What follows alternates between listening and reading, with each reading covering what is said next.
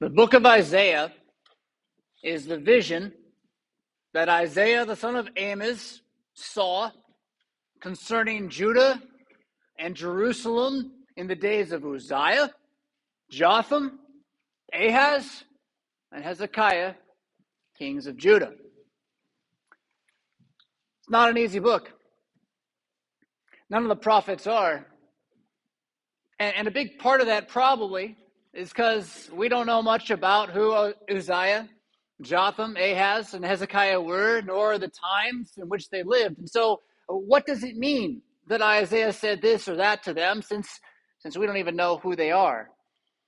This goes not only for Isaiah and Jeremiah and Ezekiel, but also for all of what we call the minor prophets. Someone asked me last night, so I'll make it clear. That just means the shorter prophets. They're not smaller in status. They're just shorter books. All the prophets are some of the hardest works in the Bible to get into because their context is just so clouded to us. And to be fair, it's not really your fault. I mean, if you spent more time in 1st and 2nd Kings and 1st and 2nd Chronicles, you probably eventually figure some of it out. But there are many scholars who spend a lifetime trying to figure out when this or that vision goes with what and where, and they can't figure it out. So it's tough. It is tough. So we're going to devote ourselves to trying to understand Isaiah chapter 1 through 12, and then we'll go off and do something else different after Christmas time. But in this, a big part of it's going to be coming to terms with the history of Israel. And so to start off this morning, although I do want you to find Isaiah chapter 1 on page 566 in your Pew Bible, where you can see what I said a moment ago. Verse 1 tells us that Isaiah saw this vision about Judah and Jerusalem in the days of these 4 kings. Now, it's about Judah and Jerusalem, not about Israel. This is a big, big hat tip. That tells you part of when this is happening. Remember that under King David, there was one nation, the land of promise, not lived in by Jews, lived in by the people of Israel, among whom Judah was only one tribe. But after the reign of Solomon, his son Rehoboam made some really bad decisions. I should say Solomon did too, and God cursed him with Rehoboam's bad decisions, and the country got split in half.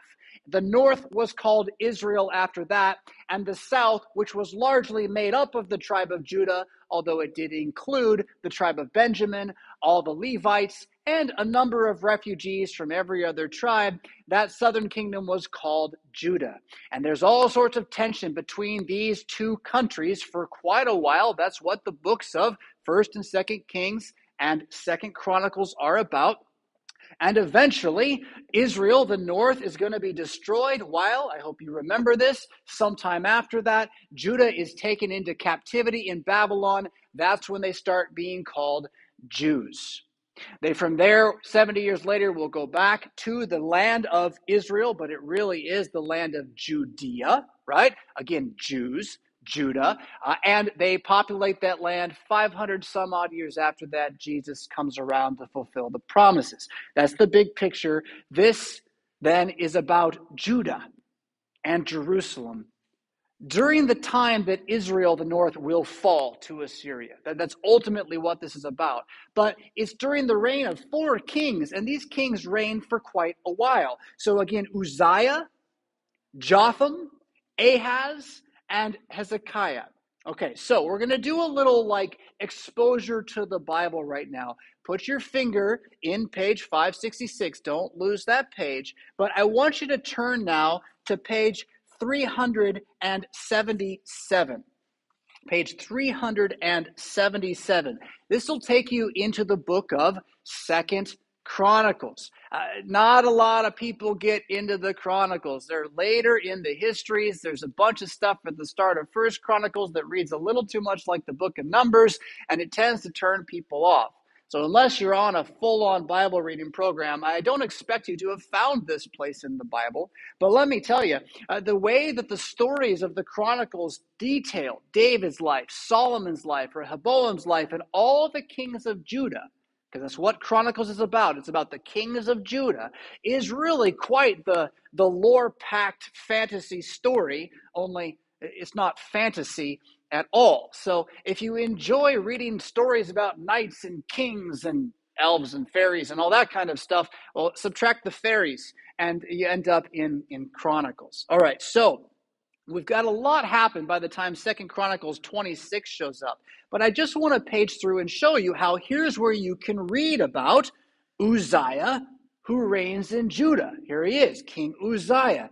If you turn the page, you'll see chapter 27 talks about Jotham, his son. Chapter 28 gets into Ahaz, the son of Jotham. And chapter 29, you then get into Hezekiah.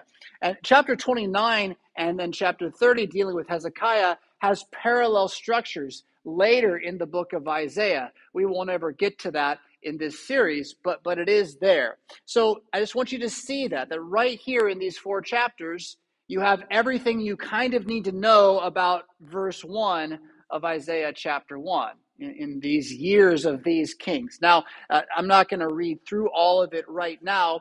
Instead, I'll just give you a little bit of an overview here.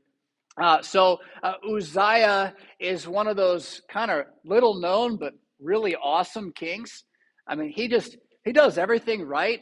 He commits his way to Jesus Christ. He commits his way to his King Yahweh, and he follows him with all his heart, just as David did, and he is richly blessed in this. He has one of the widest extensions of the kingdom outside of David and Solomon's reign. That is, people from kings from other cities that often would be at odds with Israel instead are just sending him silver and just sending him cows. They're like, we like you a lot. Just don't attack us or do anything to us. And he basically has peace on every side. And while he has that, he fortifies all of the cities. He builds towers and walls and builds storage cities with extra food in case anything would ever go wrong. He's very forward thinking.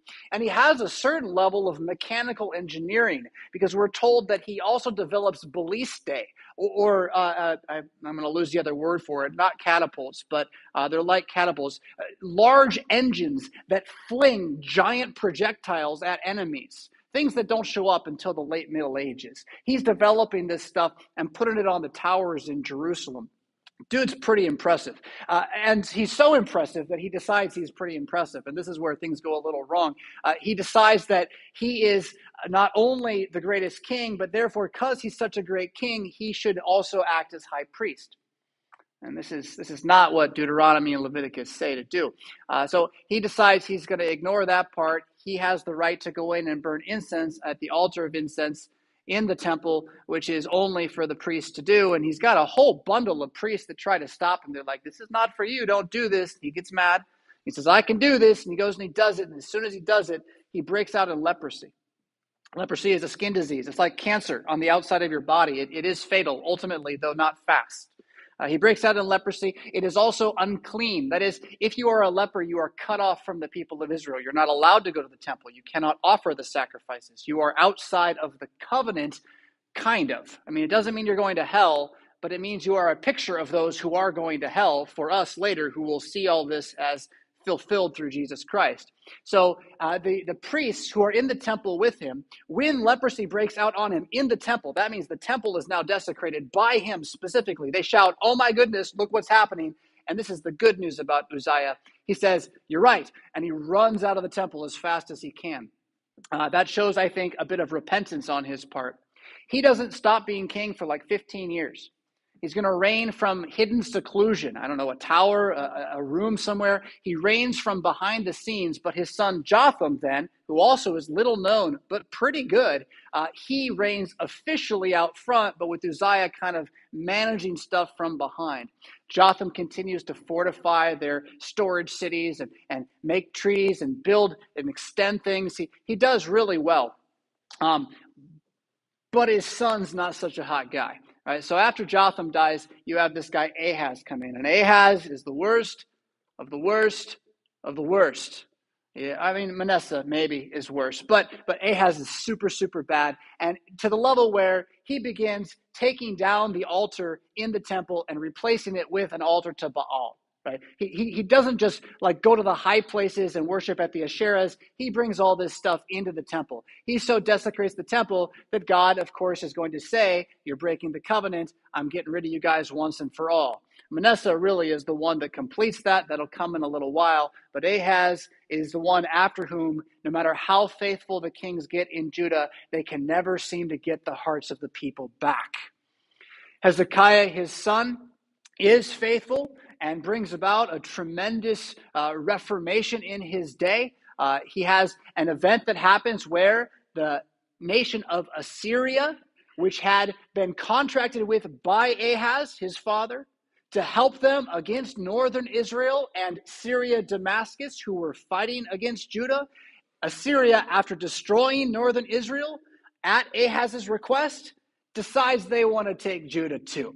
So they come all the way down and they're at the gates of Jerusalem, and Hezekiah is basically stuck there as a young king with just the people in the city. The rest of the land has been ravaged, and he's got Isaiah the prophet there with him. And Isaiah says, well, repent, turn to the Lord. Hezekiah does go into the temple. He prays to Jesus, and that very night, the troops of Assyria are destroyed by a host of angels. Assyria flees all the way back to their home city of Nineveh. Tiglath-Pileser is the name of this emperor. He flees back to Nineveh, and very shortly thereafter that, his sons kill him. And very shortly thereafter that, Assyria, a 1,000-year empire, completely collapses. Just completely collapses. All because they tried to take Judah when God didn't give them Judah. Okay, so there's some of the big history of all this stuff that's going on behind the book of Isaiah. All right? Now, I did want to do something else, and I forgot to do it, so I'm not going to do it right now, but I'm going to tell you about it. You can also find this history in the book of 2 Kings, which in your Pew Bible will be on page 321 and following. Don't worry about turning there, but 2 Kings is going to give you the same story, only you're also going to get the history of the north at the same time, right? So Chronicles gives you the history of the south. Kings gives you the history of north and south in conjunction with each other. One thing that might seriously confuse you, though, if you go and try to look up King Uzziah in 2 Kings, is you'll find out he's not there. He's got a different name. They call him Azariah. Why is that? Well, many ancient kings had multiple names. It's not that rare, actually. And so all that it means is one resource is using one of his titles, one of his names. One is using a different name, perhaps his birth name versus his coronation name or something like that. In any case, you can see in that section of 2 Kings, though, also how during the lives of these 4 kings of Judah, while Israel is absolutely collapsing and about to be destroyed, multiple kings of Israel come and go, and then they're really, really gone. Again, this is lore, right? This is history. You don't have to be some sort of bespectacled history major with a bow tie to get into this stuff. It's good story. It's worth knowing. All right, so find your way back to Isaiah, page 566, and we're going to try to then put what we heard read this morning from Isaiah chapter 1 into this context a bit, although we're also going to face a pretty big problem here right away. So I'll just go ahead and start by talking about that, and we are going to dance to another chapter in the Bible, so keep your fingers ready to move around. But so now we know who Uzziah, Jotham, Ahaz, and Hezekiah are. Now we know or remember what Judah and Jerusalem are. But before we then get into any of the rest of the text, I got to tell you about one other challenge beside context that the prophets tend to bring you. And that is that even if you know all the history around when they're living, they don't always write stuff in chronological order. That means that chapter 1 isn't probably the first thing that happens in Isaiah's life as a prophet. And we can be really sure about this one with Isaiah because chapter 6, which we're going to look at next week out of order, because of this fact, chapter 6 is probably the first thing that happens. It's when he gets called to be a prophet. And he has a vision of the cherubim around the throne of God and the cloak of God's cloak filling the temple and the pillars and the rafters shaking with smoke and holy, holy, holy and all that stuff. Yeah. So it's not in chronological order, although, and this is true for all the prophets, it's not in chronological order. That is, much of the time the prophets are in chronological order until they don't want to be, and then they're not. And they don't really care, and they don't tell you this. You're just supposed to be okay with it and be, okay, sure. Now, you could make the case that John's gospel works the same way. That's a kind of a side thought there, but you could make that case. All right, so this means for us this morning, chapter 1 is by no means the first thing that Isaiah sees or writes. It may, in fact, come from very, very late in his work, but it is what he puts as the first thing in his writing down of what he preached, right? So he preached and he preached and he preached, and then some of that, maybe not even all of that, some of that he wrote down. And when he wrote it down and organized it, he put this vision first. Why? Because it came first? No, because I think it summarizes the entire book. It gives you the whole big picture. Now, as I say entire book, I should also kind of let you know that there are many who think there are two books of Isaiah. Chapter 1 through 39 is first Isaiah, and chapter 40 through 66 is second Isaiah. They think this because the theme and the style is so different between these two books. And of course, then those who are progressive liberals and often atheists think that means Isaiah didn't write any of it. It's from two different guys who wrote much later and blah, blah, blah. Just stop listening when they start talking that way. What it means, though, probably is that Isaiah did write one big section at a certain time in his life, and then another section later in his life. We can break it down even more than that, though, because within chapters 1 through 39, you have a very clear break between chapters 12 and 13, which is why we're going to look at chapters 1 through 12 and then stop there. Right? We're really looking at Isaiah's first little segment of his grand prophecy. And so let me just give you that kind of big picture here. If you're ever going to read through the book, chapters 1 through 12 are dealing with the lives of Uzziah, the year Uzziah dies, actually. Jotham, 15 years of his reign after Uzziah is dead. That might be wrong, not 15 years. I'd have to double check that number. Around that amount of time. And then specifically Ahaz's reign. And much of chapters 7 through 12 will deal with Ahaz even specifically. In fact, around Christmas time, we're going to get to Isaiah chapter 7, where he's going to say, "Behold, a virgin will conceive and bear a child. And he will call his name Emmanuel." Right? I know you've heard that before. Well, he's saying that to Ahaz. Yeah? So we're gonna get there, but again, context, where does this all fit? Chapters 1 through 12 are largely dealing with the life and times of Jotham and Ahaz, which, as we're going to see, is a time of apparent success with underlying rebellion that's going to boil up into complete rebellion, that's going to lead to them absolutely almost losing it all, with Assyria at the gates of Jerusalem and Hezekiah having to repent for the sake of all the people. All right. One more tidbit of historical fact. If you are one of those nerds with the bow tie, you're going to really like this one.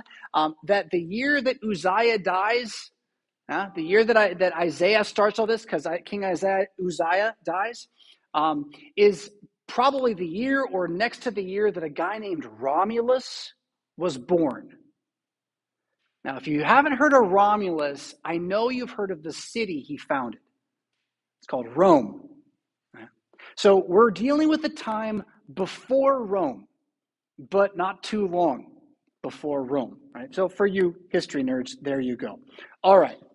Now, next piece, and we're going to dance a little bit through the Bible here again. Just look at verse 2 of Isaiah chapter 1, where it says, "Hear, O heavens, and give ear, O earth, for the Lord has spoken." Now, if you're like me, before I read about this in a commentary, I thought, well, that's nice. That makes sense. Hear, O heavens, hear, O earth. Okay, that's good.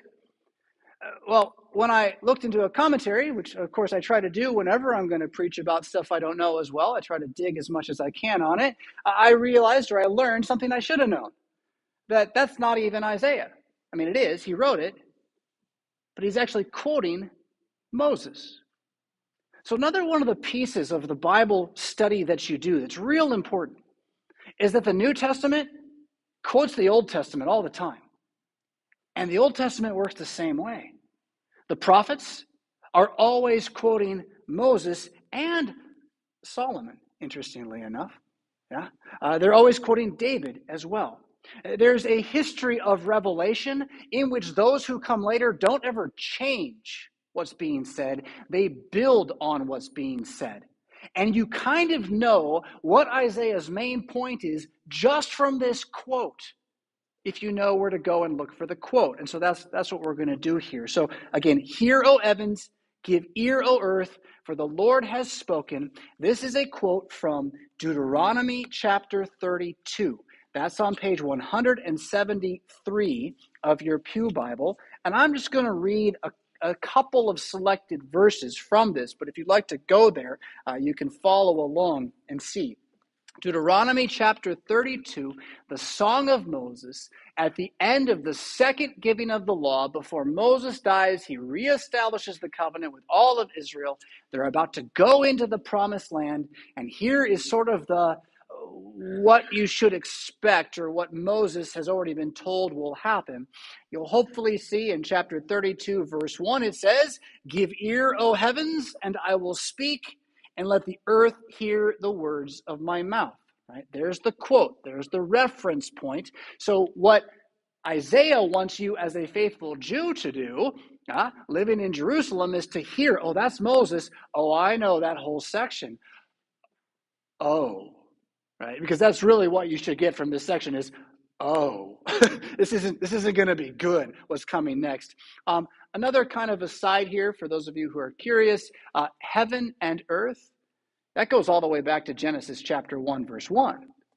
In the beginning, God created the heavens and the earth. So to reference heaven and earth is more than just kind of an offhanded thing. It is, in fact, at this point, calling all of creation, seen and unseen, to be a witness to what has happened in the past for the sake of we who are present. And Isaiah is calling Moses and the heavens and earth to witness to what he's saying. Moses is calling heaven and earth to witness to what he's saying. We're here now today with the same heaven and the same earth surrounding us. No matter what else is going on politically this week, it's the same heaven, the same earth, and they are witnesses to these things. Okay, so here's just a couple of the verses. Skim down to verse 5. This will give you the flavor a little bit. This is Moses talking to Israel after 40 years in the wilderness. They have dealt corruptly with him. That's God. They are no longer his children because they are blemished. They are a crooked and twisted generation. Look at verse 20. And he said, I will hide my face from them. I will see what their end will be.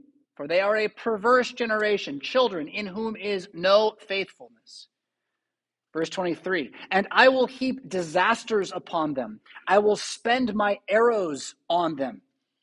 Verse 28, for they are a nation void of counsel, and there is no understanding in them. Now, give ear, O heavens, listen up, O earth, be a witness for me, means, hey, God has spoken and man has not heard. And now God is going to do what he does to those who turn up their nose at his mercy, his grace, his faithfulness, and his steadfastness. All right, so look back at the rest of verse 2. It'll sound awful familiar. Verse 2 of chapter 1 in Isaiah. Right, it sounds just like what we just heard. Children have I reared and brought up, but they have rebelled against me. Remember now, this is probably dealing with Ahaz's lifetime, but also the overflow from Jotham. He's saying that all of those high places, all of the idolatry, all of the wanting to be like the other nations, all of the discontent with being a people set apart by God for a different lifetime that will come in a different age, all of that now, he's not going to ignore our rejection of it. He chose people to be his sons. See what love the Father has lavished upon them to make them children of God, but they don't want it. Right? Verse 3, the ox knows its owner, and the donkey its master's crib, but Israel does not know, my people do not understand. That's potent stuff in my mind. That animals are more faithful than we are. That humanity has this problem, that we don't recognize our Creator. And even when we do, we have a tendency to laud him with our lips, but keep our hearts far from him. And Isaiah now is confronting Judah and Jerusalem about this. Why? Just to destroy them? No. What's the result going to be? Repentance and an extension of life.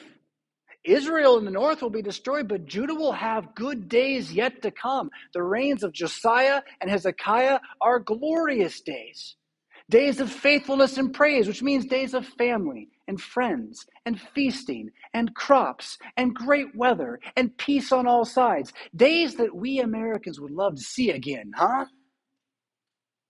Days in which we say it is Christian America. Days in which we know our God is for us and not against us. Because I tell you, he's against us right now. And for very, very good reason. The blood that is on the hands of this country. It's not in the bulletin, but this week there is a protest taking place outside the building where Governor Pritzker will be visiting to promote the elections, but really to promote the abortion clinic that he wants to put into our city. Blood is on our hands. Isaiah is preaching chapter 1 and the rest of the book so that there will be repentance. We are then going to be looking at this more and more over the next couple of weeks so that we can tune our hearts to that kind of prayer and praise. So we cannot be like those who he begins to condemn, and we're not going to go through this verse by verse, but notice all of that stuff about I hate your new moons, I hate your solemn assemblies, your prayers, I'm going to turn a deaf ear to them. Now, to put that in context for us, that's like we show up at Christmas with the beautiful trees, we're going to have them, and the greenery and the lighting and everything, and then we have a prophet walk in and say, Christmas is evil. I'm sick of it. Stop it. Just go away. That's what God's saying. Right? That's how frustrated he is, not by Christmas, but by using Christmas for selfish ends and forgetting what it's really about, which you want a taste of that, just walk through Walmart or Home Depot in the Christmas department. You might be able to find a creche for sale, but even there, right? So we live at a time not so different. It looked really good. Christian America, look at us go. God bless America and one nation under God, but under the surface. For generations, we have had progressive atheism boiling up, and now it has taken over and turned into licentious insanity. So who are we? Are we those who just get pushed aside, or are we those who know the prophetic word of God and know, therefore, that our God does hear us? That we are his children, that he's put us here at this time to call out on behalf of our friends and neighbors, to be witnesses who will either convert them or be persecuted. But in persecution, then to know that nothing can stand against us because God, even if he brings his wrath upon this nation, will reserve you as a remnant, you and your children after. That he does it only to make it so that his faith will shine again amongst mankind. And that message, which again Isaiah is going to bring us in a variety of ways, is one I believe here at St. Paul we are meant for right now. We are meant not to be those who cower and shrink back, but those who say, yes, I will reason with God. I will hear his offer. I will hear him promise that my sins shall be wiped away, that I shall be clean and gleaming, that the coal of his righteousness will touch my lips and make them pure and able to speak. Even though all around me many wicked offer up false prayers and prayers which are not heard and continue in their wicked ways. No, not for us. Not for us, St. Paul. In the name of Jesus, amen.